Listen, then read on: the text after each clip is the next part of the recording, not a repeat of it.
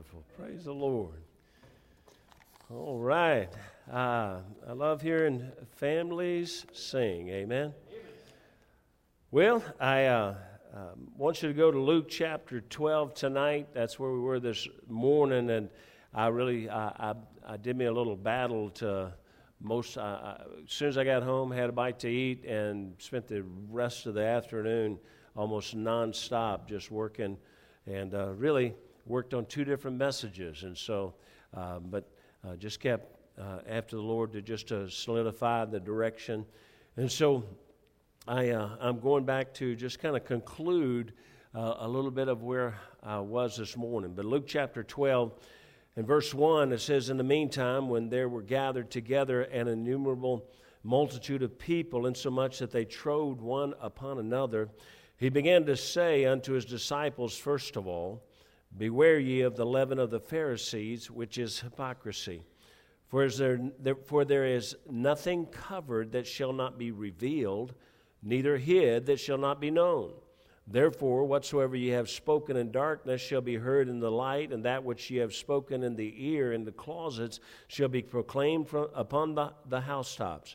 And I say unto you, my friends, be not afraid of them that kill the body, and afterward that have no more that they can do. But I will forewarn you whom ye shall fear. Fear him which after he hath killed hath power to cast into hell. Yea, I say unto you, fear him. Are not 5 sparrows sold for 2 farthings, and not one of them is forgotten before God? But even the very hairs of your head are all numbered. Fear not, therefore, ye are of more value than many sparrows. Also I say unto you, whosoever shall confess me before men, him shall the Son of Man also confess before the angels of God. But he that denieth me before men shall be denied before the angels of God." Let's pray. Father, I pray that you bless tonight, Lord Jesus. I pray that I make this clear. I know there's some that weren't here in the morning service, and Lord, I pray that they're not confused at all by the direction I go or the addition that I make tonight. Lord, I pray that you'd guide my words, my thoughts, and Spirit of God, you'd bring clarity to them so that the hearer would understand. And Lord, I yield myself to Thee, to Thy Spirit, to Thy power, for I can say nothing without Your presence. And, oh God, I need Your presence every moment. And so, Spirit of God, I yield to Thee and ask You, please, to please guard and protect the people of this church. And Lord, there's some that are at home that couldn't be here. Lord, I pray that You protect them from evil. Lord, I pray that You wrap Your arms around us as a mighty hedge of protection. And Lord, that You'd turn back every evil. Lord, You have the power. Greater is He that is in us than he that is in the world. So Lord, I ask You to turn back every evil that might try to snatch away truth here tonight, please. In Jesus' name, amen. It's going to, as we go here tonight, of course, what we dealt with, and I don't know how many weren't here this morning, but because of the classes and different things, but he said, beware the leaven of the Pharisees, and we talked about this morning a little bit, is that Jesus clarified what that was. He said, the leaven of the Pharisees, which is hypocrisy.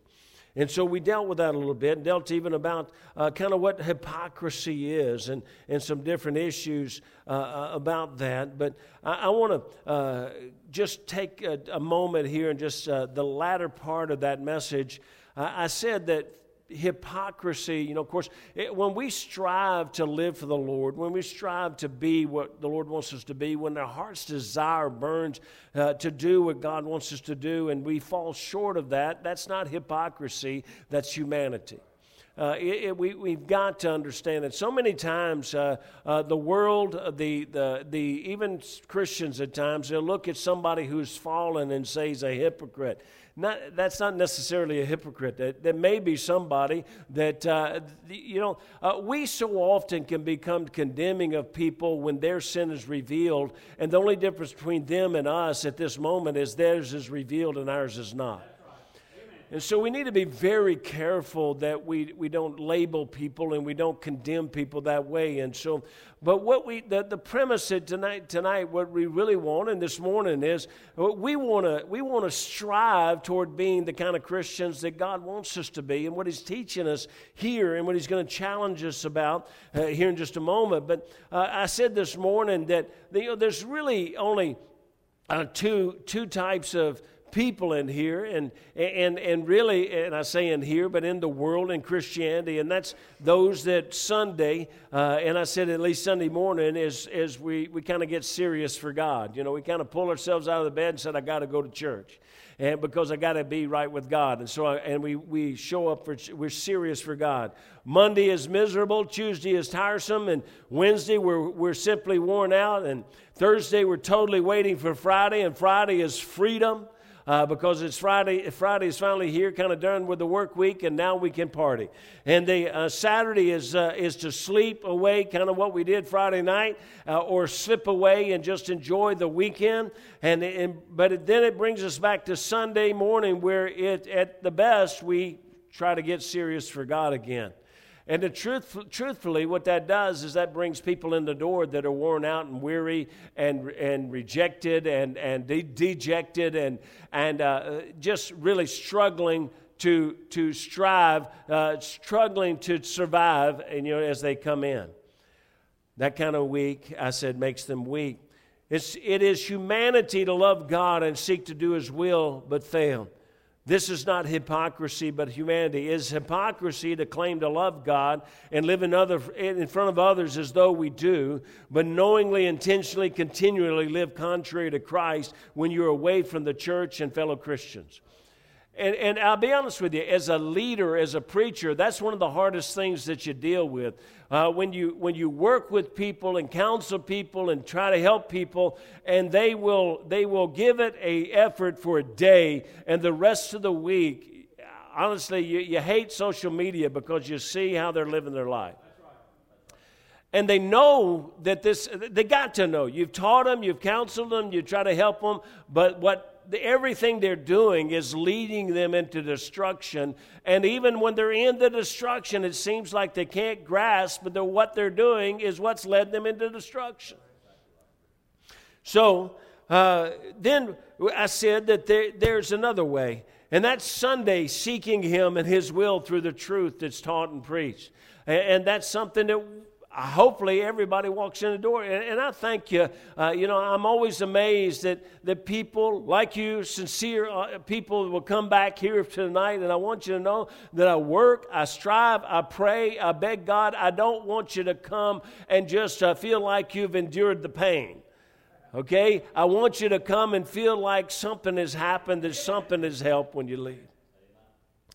So, but Monday is, I believe, if we get up Monday morning and whatever we kind of pricked our soul Sunday, we're maintaining my search for God just to keep doing something in my life. And then Tuesday is taking an opportunity to stand for Christ. And then Wednesday is willingly desiring renewal through the meeting together. And that's what Wednesday's for, is to come back and kind of renew ourselves and re-strengthen ourselves to continue on. And then Thursday, we're totally striving to continue in God's blessing, and Friday is feeling excited that Sunday is coming. And that's what Friday is, man, to get done. And that means the weekend is upon us. But what does that really mean to a Christian? That means the opportunity, a little bit more freedom to tell some more people about Jesus, to honestly, to be part of the ministry. And I'll just say, and I've taught this my whole life, that look, spending some time with your family righteously is as much of the ministry as any other ministry. Saturday, serving the Lord and soul winning and spending time with family. And Sunday, you come back seeking His will through the truth again. But you come back, you come back with your energy, spiritual energy levels is up, because you've continued on. Folks, I did this for years. Saturday night, I would go, Mike would know, and he would many years with me, but I would go out on Saturday night and during football season, play 3 or 4 football games on Saturday night. And I did this in my late 30s. I did it all the way through my 40s. I did absolutely nothing the rest of the week to condition for that. And I went out and I ran hard, and I was always playing receiver or running back or defensive back or something. So I was running all over that field. Can I tell you, Sunday morning, when I would sit down in the pew, when they said, let's stand to sing,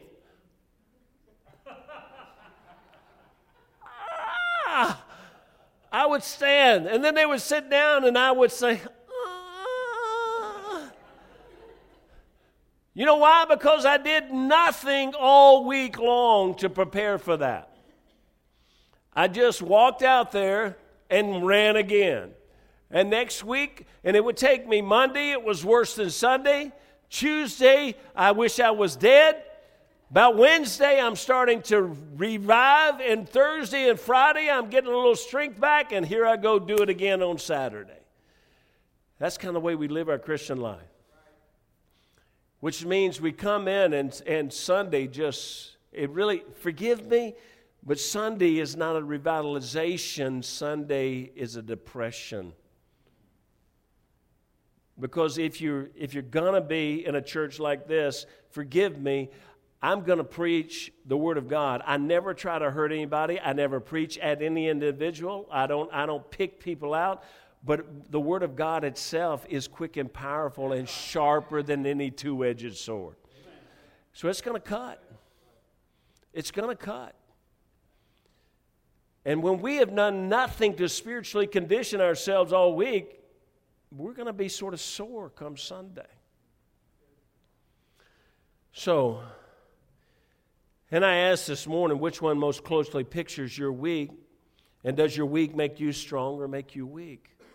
Now, what I want to do, though, is to continue on with this. Jesus gives us challenges in this passage, and I want to take a look at some of these challenges. He says, I want you to look now. He says, beware, in verse 1, latter part of verse 1, beware you of the leaven of the Pharisees, which is hypocrisy. He says, verse 2, now, look what he says. He says, for there is nothing covered that shall not be revealed, nothing hid that shall not be known. Therefore, whatsoever you have spoken in darkness shall be heard in the light, and that which you have spoken in the ear in the closet shall be proclaimed upon the housetops. You know, God is just simply saying, He said, now listen to me. And He was teaching His men. He said, fellas, listen to me. Don't you get caught up in this fake Christianity, in this superficial facade. He said, don't you get caught up in that, because, listen, you may look good to everybody else, but everything you do in the closet, everything you do in secret, I know. And it doesn't even stop there. He said, not only do I know it, but one day it will be revealed. When will we grasp that God seeth us? Or accept the truth that we will be held accountable for our actions and our words? That's why, things hit me hard. It's not because, oh no, God's going to be upset with me. No, I'm held accountable for my words forever. I'm held accountable. When I stand before God, I can't even describe it to you, because I don't know. I'll let everybody else that does know, that's never known and never seen it but does know, I'll let them tell you what it is. But one day you'll stand before Christ as a Christian, and somehow, some way, we're going to give account of ourselves, because our works are going to be gold, silver, and precious stones, or it's going to be wood, hay, and stubble. And I'll be even that. I'm not sure I totally understand. I may be gold, silver, precious stones, and some of my works may be wood, hay, and stubble. Then Jesus, but the simple truth is, he's trying to get through to them. Listen, I'm going to warn you. You better make sure you understand this. Nothing's in secret. Then Jesus admonishes them to stand up for Him Monday through Sunday, regardless of the attack that may come. That's what look at verse 4. It says, and I say unto you, friends, be not afraid of them that kill the body, and after that have no more that they can do. But I will forewarn you, whom you shall fear. Fear him which after he hath killed hath power to cast you into hell. Yea, I say unto you, fear him. Fear him. And look, he's saying, God is saying very simply, He said, first of all, He said, I'm going to warn you that, and maybe this will deter you. He said that all you do while you're behind the closed door, I still see it. And all you do while you're behind the closed door will be revealed. So don't get caught up in that Phariseeism. And don't get caught up in that. And watch this. Listen, he's saying don't get caught up to people who are his already. Do you understand? Now, the Pharisees were lost because they trusted in works. But Jesus is talking to saved people, those who are trusting him. And he's saying, don't get caught up in their Phariseeism. So it's possible, now some will say it's not, but it's possible for us to act like Pharisees. It is more important what God knows of us than what man thinks of us. But here's what he's saying secondly. He's saying, okay, first of all, I'm going to warn you, then I see everything that goes on, so you better take thought of what you're considering here now. I think it's because they had such great crowds, everything's going on. We're humans. We get pumped up. We get puffed up. And we get caught up in that and somehow start to think that we're something. You know, I thank God that when the Lord will allow us to learn some things and learn some truths, that the size of the crowd is not the issue. It's the truth that you preach is the issue. And folks, and people will say, well, that, oh yeah, you're saying that your crowd is not that big. Listen, I've preached, the most I've ever preached to is 11,000 people in one service. So it's not like I haven't preached to a lot of people before. But I learned this from a preacher, from a statement, but I also learned it through life. And that's this. The size of the crowd is not the issue. It's preaching what God tells you to preach, the truth that he gives you. That's the issue.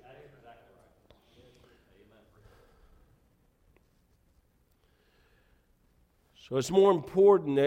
God is greater, and he's to be feared now. So the second point is the Lord's trying to look at them and saying, now, there's another enemy that's going to come to you. First, it's the pride of man. It's going to make you want to act like you're something you're not. Going to want you to perform in front of people, but you're not really living it. He said, secondly, you're going to be hindered from taking a stand for me because of the fear of man. Because of the ridicule, or because of the accusation, or because of the mocking, or whatever. And Colby, you're going off to Bible college. And I'll just warn you, at Bible college, if you try to walk with God, if you try to stand for God, if you really seek God, and you want to stay on your face in prayer, there'll be those that'll make fun of you. That you think you're some super Christian, that you think you're super. Listen, God says, don't worry about them. Don't worry about those that even want to take, that go so far as they can take your life. And it's so funny because Lord says, what's the big deal? He said, do you understand? That's all they can do to you. And the Lord knows that, watch this, to die is not a bad thing. Hello? That's what he's saying. What's the big deal? He said, don't fear them. The worst they can do to you is kill you. Now, for us, I think, now, wait a minute, time out. That seems like a little bad. But the Lord's saying, You see, the moment they take your life, you're with me. And we're about to get to why it's so important here, but I'll get on to it. But just, God said, don't fear. So secondly, don't fear what people do. He said, if you really want to fear somebody, you better fear me. People, and honestly, when he says this, I don't think he's addressing them. He's relaying to them. Here's the way I read it. He says to them, to his disciples, listen, fellas, they can't do anything but kill you. That's the worst they can do to you. They can't do any more to you after they killed you. But he says, them, after they die, I can cast them into hell. So he said, if somebody's better fear something, I don't think he's even really addressing them. He's saying, if somebody better fear, they better fear me. They better fear God. Now, not finally, but number 3, Jesus encourages us and them, of course, encouraging them, but encourages us through the Word of God, that He knows our name. He knows every step we take. He knows every move that we make. He knows and He cares. You see, look at verse 6. It says, "Are not 5 sparrows sold for 2 farthings, and not one of them is forgotten before God?" You know, the Lord comes and he said, look, okay, first of all, don't get caught up in your pride and think you're something you're not, or even start portraying that you're something that you're not. He says, secondly, stand for me. Don't fear what they can do to you. And he said, thirdly, let me encourage you. I know who you are. Every step you take, I know where you are. Everything you go through, I know what you're going through. You know, folks, right now, whatever you're dealing with at work, whatever you're dealing with in life, do you know that God knows it? Did you know the Lord Jesus Christ knows exactly what you're going through? Well, Wayne, Molly, maybe you wouldn't mind me saying this, but I know that they sacrificially did something for Mike and Brooke. And I was blessed, but I knew when I looked at these things, that they got from I knew that was a sacrifice for that family. But you know what blessed my soul is when I got a text. It probably goes to my wife. My wife and I, all of our, just so you know, all your texts come back. You never know which one of us are responding to you. But get this text, and it says that pretty much, if I understood it, that someone gave them the exact amount they had spent to help Mike and Brooke. You know what? I thought, God knows. Hey, watch it. He doesn't even just know that you did it. He knows exactly how much you spent to do it. God knows. He knows the good. He knows the bad. He knows. I'm going to have Mike one of these days, as soon as I get Brooke and them to write it all down. I'm telling you, there is a story that's going on right now that most people don't even know, but it is amazing what God is doing. It is just absolutely amazing. It is to the point that if Brooke utters that she wants anything, or thinks, it's not really wants, it's just, you'll say, what else do we need for the house? And she'll say, well, the only thing I can think of is this is missing. Folks, it's not an hour will pass that we get it. It is the most incredible thing. We were at lunch today, and I'll tell part of your story. We were at lunch today, and they were talking about the pork chops. Mike brought pork chops back from Michigan, and Brooke had made them, and she said something to the effect that it'd be more tender if there's a crock pot, but your mom has 2 crock pots, but can't find the lid to one crock pot, and the other crock pot that's new that I just bought her, she burned the cord in, She put the crock pot on the stove and turned the stove on. Anyway, it so burned the cord up on it, and so she didn't have a crock pot. She said, but that's what we really need. We need a crock pot. Okay, they go to church. 15 minutes after they leave church, there's a knock on my door. Go to the door, and these people I had never seen before just drove from Millington, came over to our house. I walk out there. There are 2 things Brooke has said. They don't have a microwave, and they don't have a crock pot. These people come up, and they said, I hope she needs these things. They pull out a lawnmower for Mike. They pull out, different things. And then she said, I'm not sure she'll need these, but it's 2 crock pots. A small one and a big one. And then there's a microwave. I'm like, this is crazy. I even looked at the people. I said, folks, do you understand? This is crazy. And they're like, what's crazy? I explained to them, every time she utters something, it just happens. You know what? God knows. And watch this. Here, watch this. God has known for the last 10 years in Africa. And people say, well, why do they get all these things? Well, you go spend 10 years in Africa. You give up everything you have about 4 different times. And I can't even, it's beyond, it's so many things. I could stand up here the whole day. My whole brain is just kind of messed up right now. No comments. But he said, even the hairs of your head are all numbered. Fear not, therefore, you are more valued than many sparrows. God said, I know you and I know what you're going through. So what are you really worried about? Just stand for me. Finally, we have a God that ever liveth to make intercession for us, but even more, he will speak proudly of us. Now, this is something that's amazing. You know, God said to Satan about Job, he said, have you considered my servant Job? Now, these last two verses in this passage, I don't think they're misused or abused, but I think that we don't use it normally in the primary meaning here. You see, the last two verses, he says, also I say unto you, whosoever shall confess me before men, him shall the Son of Man also confess before the angels of God. But he that denieth me before men shall be denied before the angels of God. You see, the key words in this passage, most of the time when I was going to Bible college, they would use this to get you to go out and witness for him. And if you're too embarrassed to witness for him, he's not going to speak for you. You know, I don't think that's the primary meaning of this, and I want to show you. The key words are confess and denieth. Now, through these words, I believe we find that Jesus is primarily talking about accepting or rejecting him as Savior. See, denieth means to deny, reject, or refuse. Denieth me. Denieth, reject, or refuse. Confess means to assent to profess, not to refuse.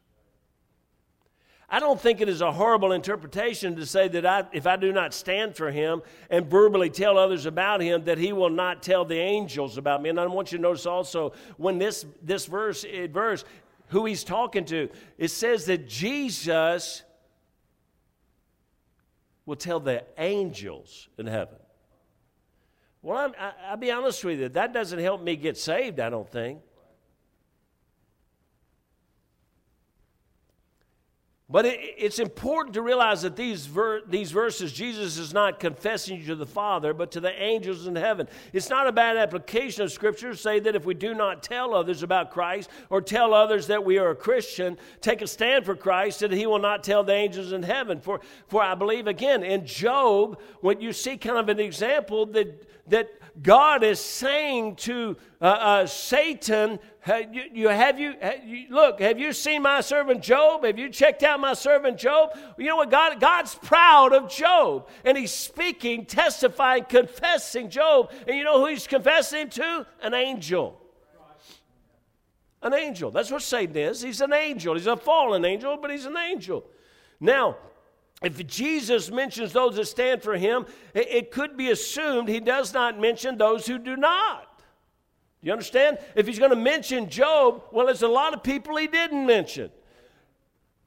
Those that weren't righteous, weren't standing for him, were not mentioned. He didn't say to the angels, hey, look, I'll get to it. But I believe that Jesus, the intercessor between God and man, when we confess or accept him, then he speaks for us in heaven. If we reject him, he simply does not.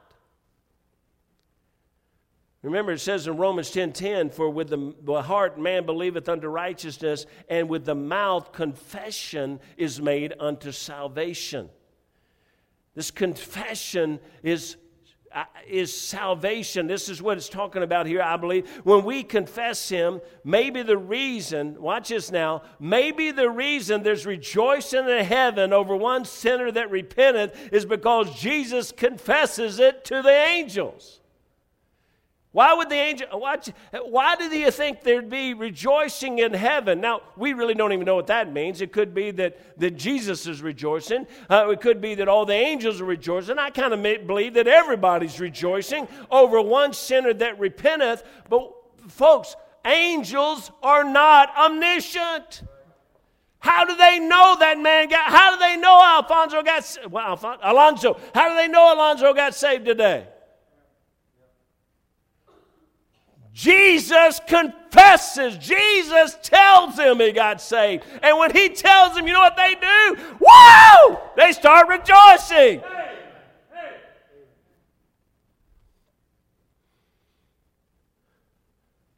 What's the truth behind all of this? Jesus wants us to stand for him. Stand, understanding the failure to stand will be revealed. To live in hypocrisy will be revealed. Stand because we have no fear of anybody else. We have nothing to fear. We're God's. Amen. We belong to him. Stand because he is with us always. He's with us. He knows where we are. He knows exactly what's going on right now. Stand for he has made it known to all of heaven that we're his. Do you know the moment that I trusted Christ, November the 8th, 1975, from the Scripture, I believe that Jesus confessed me to all the angels of heaven. And you know what happened? They rejoiced. They all rejoiced that a sinner had come to him. Christ says, in this whole passage, the only reason I decided to go ahead, it's just simply, he's just given us reason to stand, encouragement to stand. He's trying to show us that if we will, he'll be with us as we stand. And he just wants us to stand. Stand for him. That's what God wants. That's what Christ wants. That's what this whole passage was all about. It's not to for all of us to feel down or discouraged. God always gives us a way to do what he's telling us to do. And he's telling us, stand for me truly. Let it be real inside of you. Let it be real in your life. Let it be real in your heart and your mind. Desire him. Folks, I beg you, God, I started to go to the next command about prayer. But look, prayer, when we pray, we need to desire God. God, I'm not saying words. I'm not just going through reciting some words to you. I'm not going repetition. Dear God, do something to me right now. Mold me, make me, change me. Why? So I can stand for you.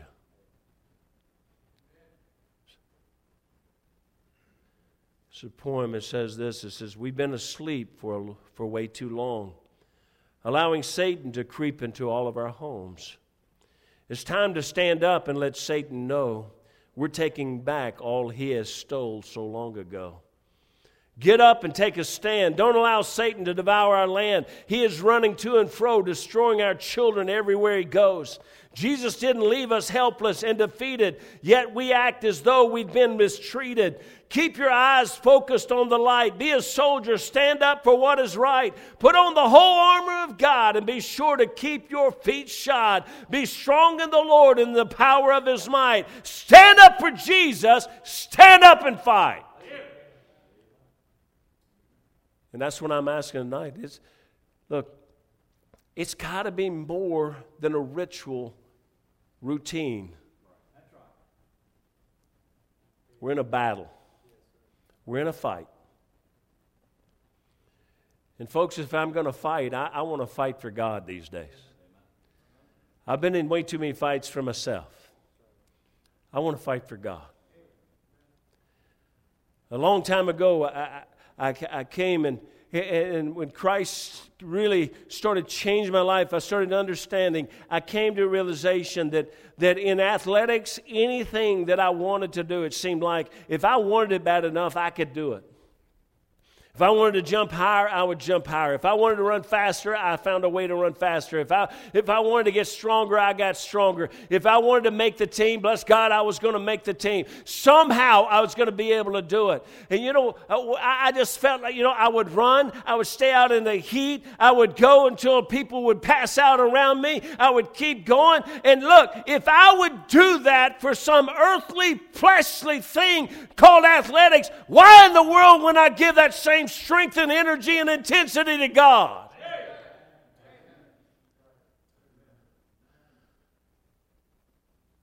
I thank God for my daddy because he taught me to stand. Don't back away from a fight. Don't back away from anything. And listen, I'm not out there to prove I'm a man anymore, but bless God, I'm going to prove I'm a man of God. And the only way I can do that is trust God. And He's given me the plan and the program. There's nothing to fear. I just need to stand. Stand at work. Stand in the grocery store. Stand at the gas station. Help us stand out in traffic.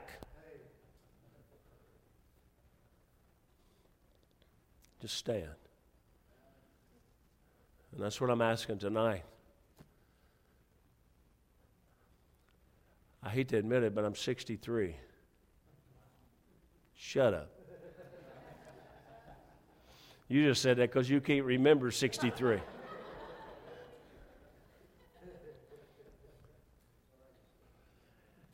And I hate it worse than anything that I get tired. Go out to do those hedges, and I get about two-thirds of the way through, and the only reason I don't lay down on the ground, 2 reasons I don't lay right out in that ground out there the other day when I was cutting those hedges. The only reason I didn't just lay down is because you got fire ants everywhere, and somebody's going to drive by and see an old bald-headed dude laying on the ground and call 911. And I come back up here, and Amy's in her office, and I'm soaking wet from head to toe, and all I can do is say, "You need anything?" And she says, "No, sir." I said, "I'm gone. I don't care what needs to be done. I'm out of here." I don't like feeling that way, but let me just tell you, that just means, one, I've got to reach down with God's strength to keep going. I've got to keep seeking His strength.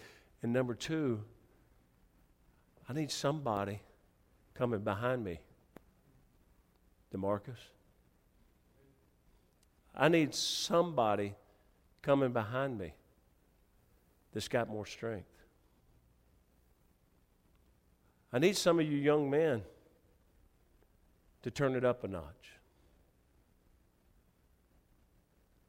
Jeremy, I need you to quit school and just come on home.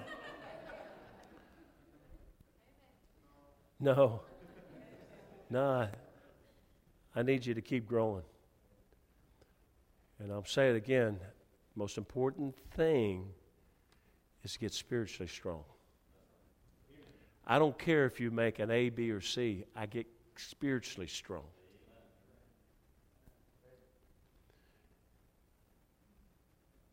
That means, Jordan, that I need you.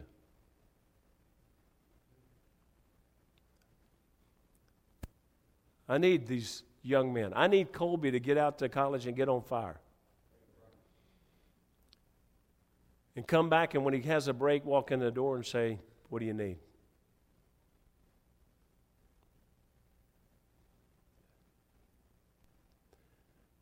We got to have it. Got to have some people to stand. Father, I pray that you bless